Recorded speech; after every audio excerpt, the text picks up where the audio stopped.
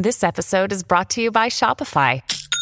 Forget the frustration of picking commerce platforms when you switch your business to Shopify, the global commerce platform that supercharges your selling wherever you sell. With Shopify, you'll harness the same intuitive features, trusted apps, and powerful analytics used by the world's leading brands. Sign up today for your $1 per month trial period at shopify.com/tech, all lowercase. That's shopify.com/tech.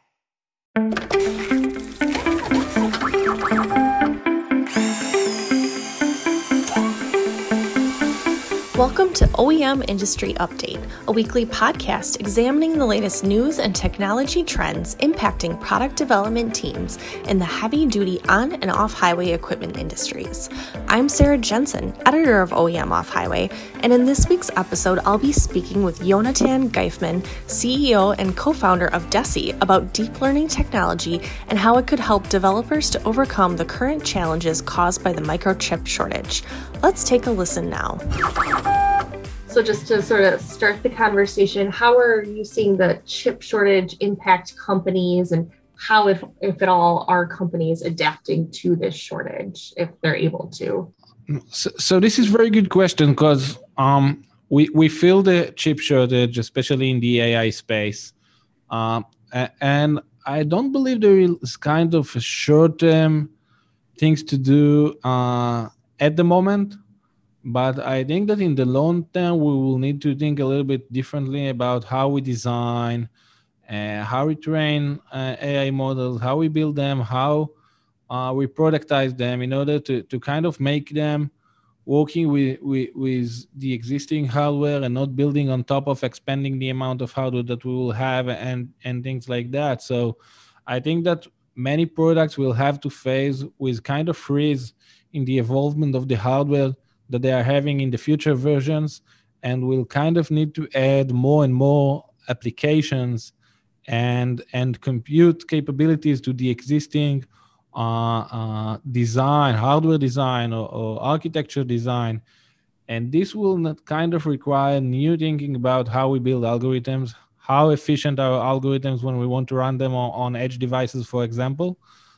And this is kind of in the long term. So now we need to think about the next generation of applications and how we build them in a world when we can see the same amount of compute or something like that, or the same architectures for the devices that we're using at the moment, because this is kind of the reality that we'll see in 2, 3, or 5 years.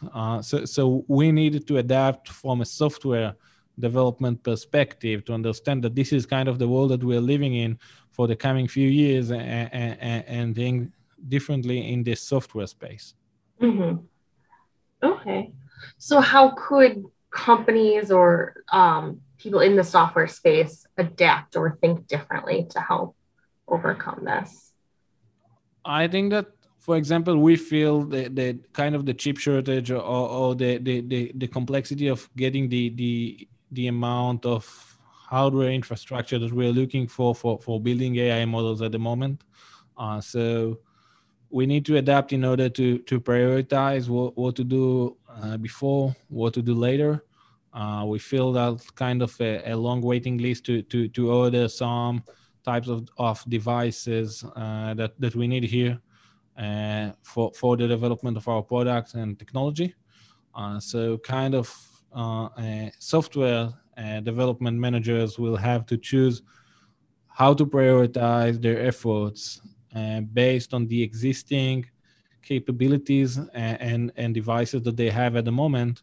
And this is kind of a new way to think about infrastructure. I think that we will need also to adapt in what hardware we want to do, the computation, and what hardware can we do that. So, for example, if we used to have some types of chips, but now they're not available, maybe we should consider working with some lower end capabilities that we have at the moment. Maybe they are not adapted for the type of compute that we are trying to achieve, but we'll need to find a way to adapt those compute computations to the type of hardware that is available at the moment. So this is kind of the adaptation that we need to do, kind of prioritize, and how can we use existing infrastructure in order to do what we are planning to do in the future. That's what we feel as a software company as well, and also how we guide our customers in order to kind of rethink about their new algorithms based on the infrastructure that they have.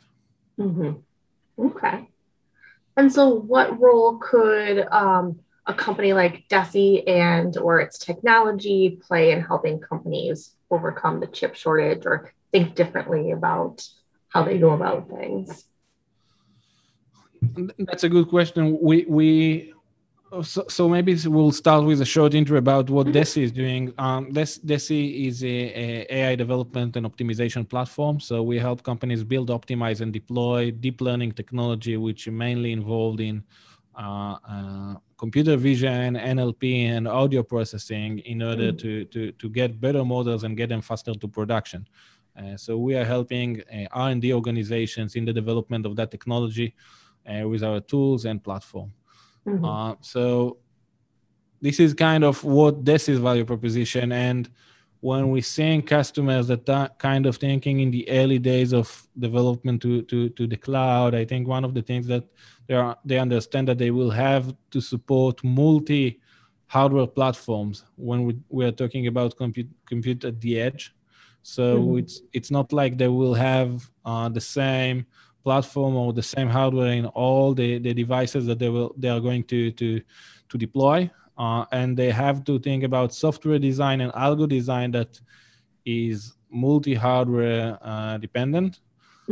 And this is one thing that they have to think about: how can they optimize their algorithms for different types of hardware, because they won't have kind of one single chip that their algorithms are going to run on.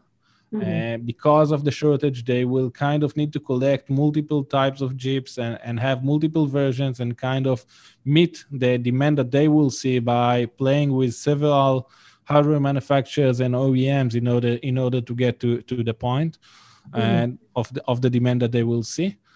And second thing is, how can we use less hardware in order to run the application that we are looking to run? So when talking about AI, there's huge computational requirements for running AI inference, the production side of AI algorithms, especially when running at the edge. And usually they used to think about having a accelerator, AI accelerator hardware at the edge to do this process and computation.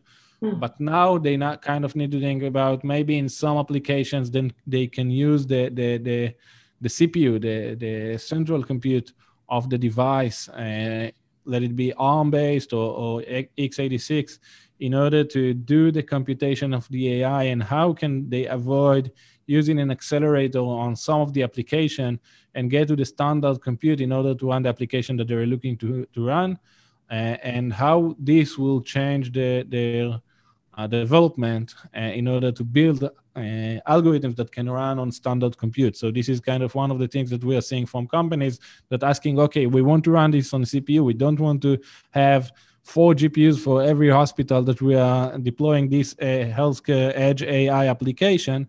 And we kind of help them how to work with the existing compute of the hospital or with some available compute of CPUs or something like that. So this is kind of how to think about hardware shortage or chip shortage from algorithmic perspective. And this is how DESI helping companies kind of reducing the computational complexity, the computational requirements of AI algorithms in the development cycle in order to get to production with less computational requirements. Okay. Hear that? Believe it or not, summer is just around the corner. Luckily, Armor All, America's most trusted auto appearance brand, has what your car needs to get that perfect summer shine.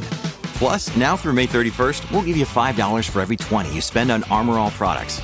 That means car wash pods, protectant, tire shine, you name it. Find out how to get your $5 rebate at armorall.com. Armor All, less work, more clean.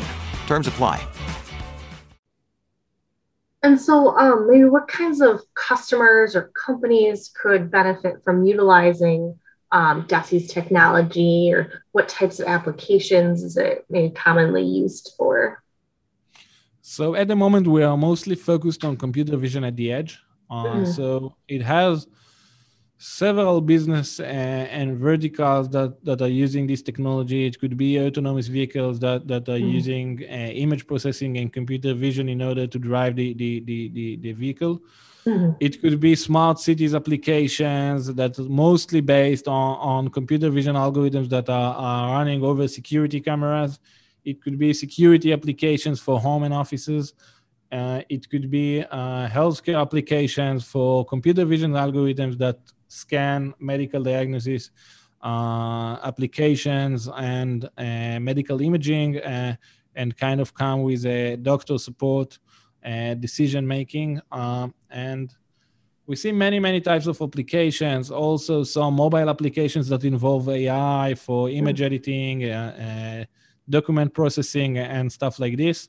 And deep learning is kind of all over, especially when talking about edge deployment. We are seeing it around us all the time. We don't know all the time that deep learning is running around us, but I guess that in my iPhone, something like half of the applications have some AI algorithms in it, or at the moment in the cloud, that in the future will be kind of moved to the edge to run on the device.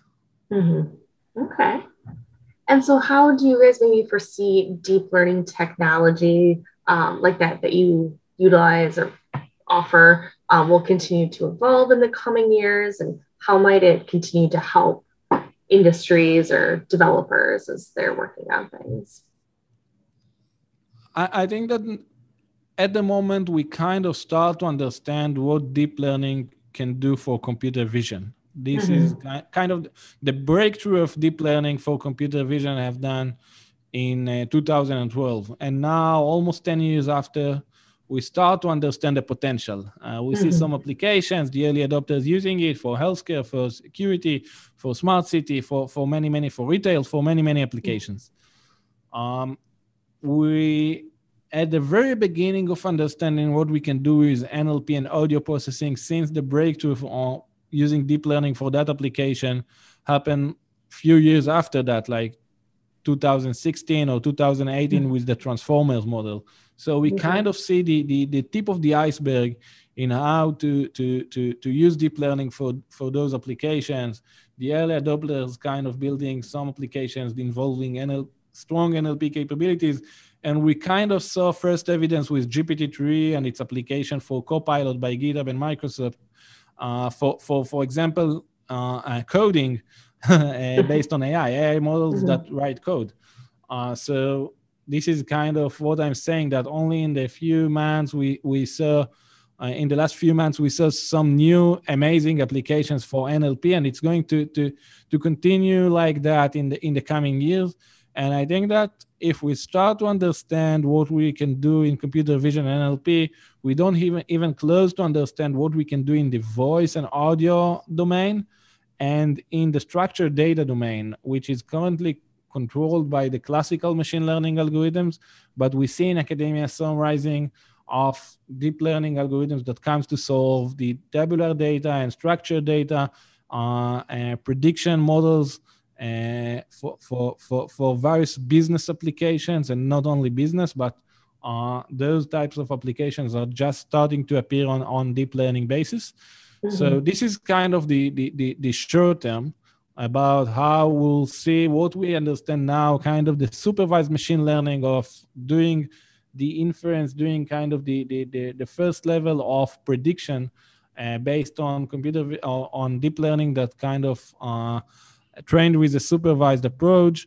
I think that the longer vision is much more smarter applications, that it's not like, okay, I can do prediction based on past events, but also kind of having system 2 mechanisms, if we refer to Kahneman, a book about system 1 and system 2 in the brain. And this is something Joshua Bengio is currently talking about in some lecture he had in the last 2 years.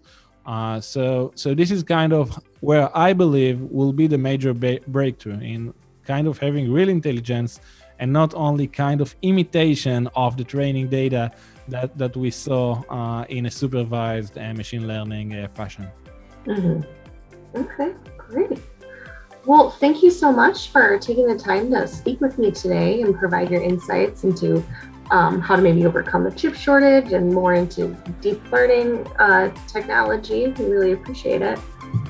Thank you very much. It was a pleasure. Thank you for listening to this week's episode of OEM Industry Update. Thank you again to Yonatan for providing his insights into deep learning technology and how it can benefit a variety of industries. And be sure to tune in each week for another episode to stay up to date on our ever-changing industry.